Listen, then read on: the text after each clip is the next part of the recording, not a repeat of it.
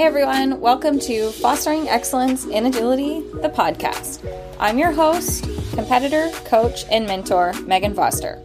I help agility enthusiasts focus on the small details of training and behavior while still having a clear understanding of their big picture goals.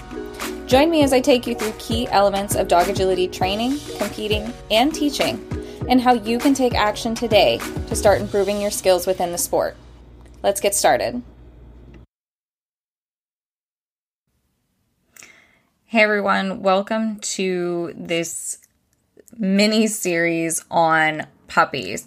I'm going to take a few episodes to dive deep into what all of my community members are thinking about and are curious about when it comes to raising puppies and training them for sports, but particularly dog agility. This first episode in the mini-series, I want to kind of touch on raising puppies and kind of thinking about their life outside of dog sports and how that is going to directly impact their life in dog sports. I'm going to start with what I find is to be just such an excellent jumping off question from a community member. And then I'm going to ramble on about that for a while. And then I'm going to answer some more specific training questions that are more specific to life with a puppy. So first, this question comes from community member Abby, and she asks, if you encounter a behavior challenge, how do you decide if you should make a plan to address it immediately or manage it and kind of wait for the puppy to outgrow it? I love this question because it comes up a lot and it's something that's on my brain all the time, especially because I have an adolescent border collie in my house right now. And anytime that I saw a behavior when she was a very young puppy, I would observe it first. I would then kind of telescope outwards and observe what else had gone on in her life that day. Were her needs met in that moment? Was that a new experience for her? Is this something that I am even likely to encounter again? Or is this something that I need to put effort into changing? Do I think that this was a one-time thing, or could I see this becoming a bigger problem kind of based on the life that she'll live or the genetics of the breed that she is and who she is as an individual? So I take a lot of things into consideration before I kind of have that full-on panic of, oh my gosh, what am I going to do about it? So for instance, when she was a very young puppy, we would walk around this public park and, kids are playing soccer and people are playing basketball on courts and there's playgrounds and there's people. And the one thing that she really had a strong reaction to was the basketball hitting the pavement. And I'm certain it was the sound and the movement in combination that really caught her attention and she really wanted to chase it and it really amped her up. So on the surface, do I really care about her reaction to people playing basketball? Absolutely not. That's not something that I foresee she having to deal with long term in her life. However, I can see and connect that things moving very fast and maybe making loud noises are attractive to her, amp her up, warrant some sort of movement reaction. She wants to watch it. She maybe wants to bark at it a little bit. I can definitely see that being a longer term problem that I don't want to just manage because it could quickly be a dog running or a dog barking or a teeter banging.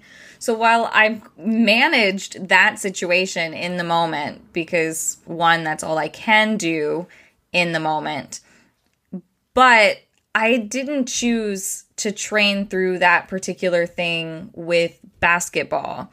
I chose to make a training plan for how am I going to address her reaction to things moving very quickly or loud noises catching her attention.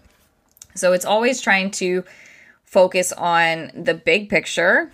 If that's not a theme yet, start over at episode 1 and get with the theme here of focusing on the big picture of who they are as an individual. That includes their breed and maybe even their parents and relatives, and also what you need them to do in real life.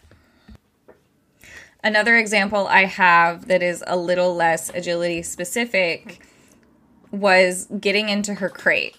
When I brought her home, her crate was on top of a cot at the end of our bed. And so she always would turn right into the crate to get into it because of just where it was. That was really the only way she could access the crate. When I upgraded her crate to the crate that she's in now, I attempted to move the crate in a way that she could no longer access it in the same way that she had been accessing it for months. And that blew her mind a little bit. She had a little bit of crate aversion. She wasn't quite sure that it was the same thing. Like, do I really know how to get into this box? And I knew that this was not an issue anywhere else in her life because she gets into the crate in the car from different directions. She gets into different crates in my car. I knew that this wasn't a big deal. She has been stationing and crating in other places and other locations and getting into them from all sorts of ways everywhere else. But at home, she was like, I really just want to get into my crate the way that I've been getting into my crate my entire life. And after a couple of days, it was kind of like, is this something that I want to fuss with? Do I want to go through this whole thing, or can I just let her get into her crate the way that I want, or the way that she wants? And the answer is I didn't have to fuss with it. I moved her crate in a way that's a little bit inconvenient for me in the way that I want my bedroom set up, but that she can access it. And so over time, we have started kind of like changing where the crate is, and the problem is solved. But it wasn't necessary to make a huge training plan about it. It wasn't a big deal. It wasn't going to impact her in other ways.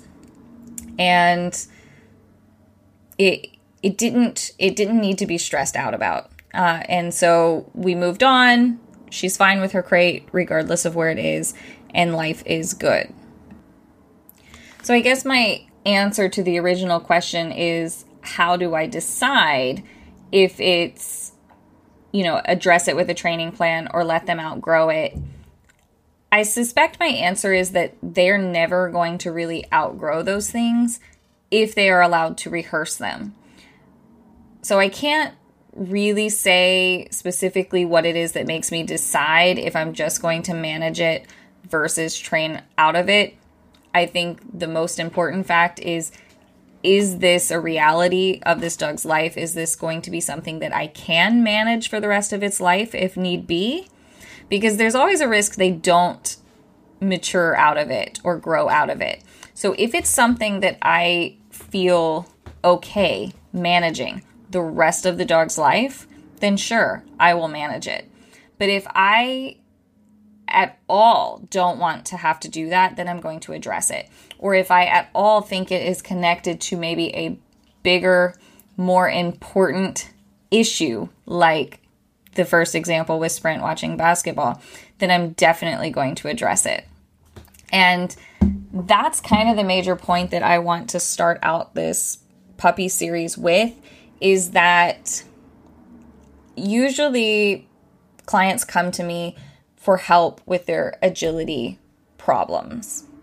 And especially the last 7 years, if not the last 10 years, the biggest lesson I have learned is that most of our problems are not starting on the agility course. There's some communication thing that's not going quite right, or there's some, behavior thing outside of sports that we haven't quite connected to what's going on in sports. So while my dogs are like pets first, and they're only sport dogs a fraction of their lives, but they're both 100% of the time, right? So even though we're only training for sports and doing sports a small amount of the time, they're the same dog. The dog that I spend my entire life with is the dog that I'm going to be doing sports with and competing with. So I need to be aware of the communication that I'm using with them throughout their entire life. It needs to be consistent. So if I'm using, primarily positive reinforcement, or if I'm using that force-free label in their life, but then not applying that force-free label to dog agility, or vice versa, there's a communication conflict in who your dog knows you to be from one situation to the next. And that can cause a lot of problems. Or usually it's not an agility skill that's causing the agility problem. It's not a lack of agility skill. So there's usually a non-agility answer to a lot of these agility problems. And so I want that to start and be made aware of when I'm raising my puppy. I told y'all that I was going to ramble on a little bit about that. So apologies if I lost anyone there. I'm going to now kind of address the puppy life related questions that were asked in the community. And one of them was specifically on how to teach recalls. And I don't have a recall program. I completely defer to Sarah Stremming's recall program. And I try to do my best by that philosophy, in that I don't call my puppy unless I am pretty sure that they are going to respond to their recall cue, which means I'm setting them up with mentor dogs. And, I'll call the mentor dog and then the puppy, and the puppy's chasing the mentor dog. And I'm paying for every time the puppy checks in with me when we're out and about. And I'm making that when I do call them and it's successful, that's usually starts with the puppy stops what they're doing and looks at me. And then I will call them and I will make a big, huge deal out of it. It just so happens that Sprint really likes punching me in the gut on her recall and barking when she gets to me and jumping and leaping. And so it's not the greatest recall experience for myself, but it's very effective with her and it appears to be very reinforcing. So here we are. And if I'm not sure that I can get my puppy to recall because I'm in a certain situation where I don't think it's going to happen, they're dragging a long line, or I'm attached to that long line that they're dragging just to keep their success rate up. And that has been successful now with, I want to say the Smack and Shock were pretty easy to teach recalls to. They didn't ever really leave. But kind of taking that recall approach with Shrek and also Torch, when I raised him, his recall is, when he was here with me, was like so fantastic, and I'm pretty sure it's holding up. And Sprint has a fantastic recall as well. So I will link to Sarah's podcast episode on recalls in the show notes. But moving on, there was an additional question about how much contact do I allow my puppy with my other dogs. And this one, I'm going to kind of defer back to kind of what this whole podcast is about. And it is as much as possible, as long as it's promoting the behavior that I want to see in my dog long term. So if my puppy is pretty neutral about the other dogs in my house and they're not pestering the other dogs, or they're not learning any bad social habits, they're not kind of overwhelming the other dogs, or they're not afraid of the other dogs, then they're going to probably get like free access to the other dogs in my house. But if I do see any problematic behavior, like getting too over the top, pestering, not taking no for an answer, I'm going to intervene and kind of manage those situations while the puppy learns how to work through their social skills. And I will work through those social skills as if my own dogs are strangers that we're meeting on a trail or dogs that they meet anywhere out and about. So just kind of working towards that neutrality of just because that they're there does not mean that they are there for you to pounce on and lick incessantly and roll over in front of and things like that. So as she learned socially how to be a member of this household, she gets more access to those other dogs. And vice versa. I'm not saying my other dogs are absolutely perfect. So the same goes for them. If my other dogs are encouraging behaviors that I don't want to see in my puppy, I'm not going to let them hang out together and repeat those behaviors. So it's definitely a big picture approach. It does take a little bit more time in the transition times when we're getting ready, when we're doing mealtime. It just takes a little bit longer when I'm having to do a couple of groups at a time. But in the long run, I'm pretty sure I'll successfully have them all together, and it will be a more peaceful life for everyone involved. Another question came up about unleashing. So removing the dog's leash kind of resulted in some biting, mouthy behaviors. So puppies are bitey. Puppies mouth. Puppies like to explore the world through their razor sharp teeth. That's just one of those realities that we do have to deal with, unfortunately. So when the puppy is young and this is happening all the time, I really do just manage this to the best of my ability. So it might be that I'm doing a treat scatter before I remove the leash so that the dog is busy sniffing for cookies, and I unhook the leash and they don't even know it's happened. So it's been redirected before they have that feeling. And then eventually I should be able to kind of put my hand on their collar and then do the scatter, and then unclick the leash and then do the scatter, and so forth until the dog is just, when the leash comes off or when you go to remove the leash, they're expecting a scatter or they're expecting food. They're expecting something other than to meet your flesh with their mouth.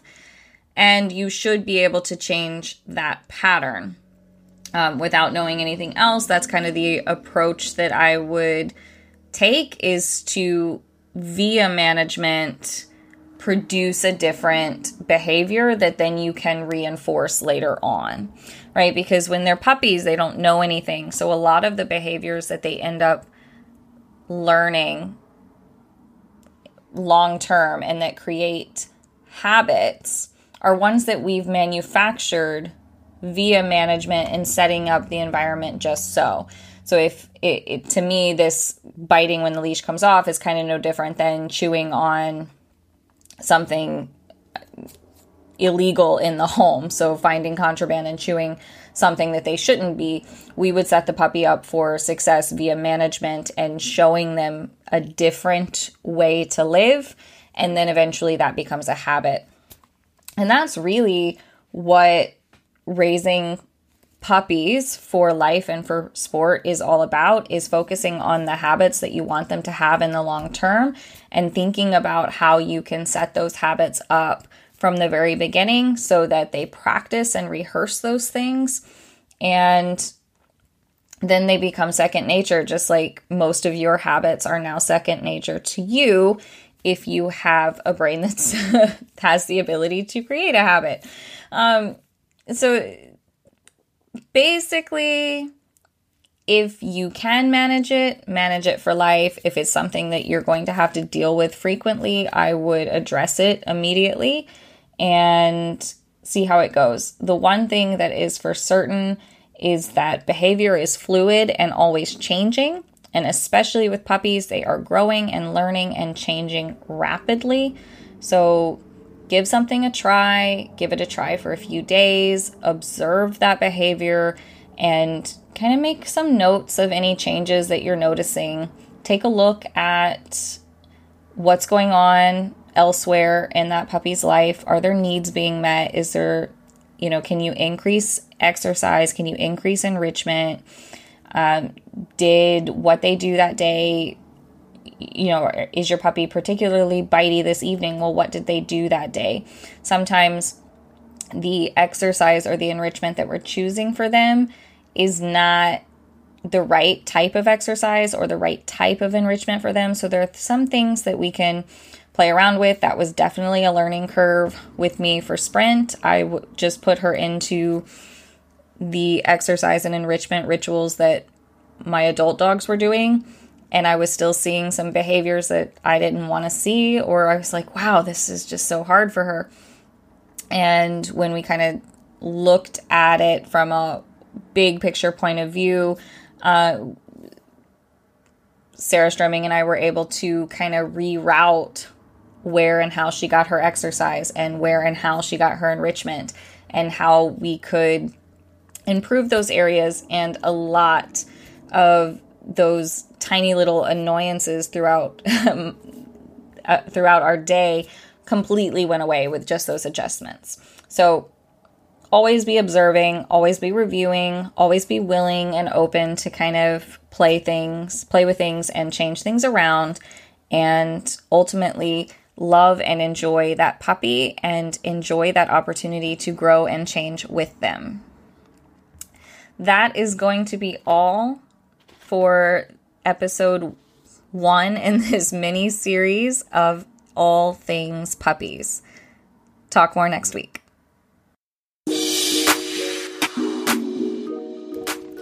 Before you go, I just want to let all of my listeners know how grateful I am that you take time out of your week to listen to my ramblings on dog agility. And I wanted you to all know that my coaching program, Fostering Excellence in Agility, will be opening to new members in July. And if you are interested in learning more, head on over to www.synergydogsports.com/FX Agility.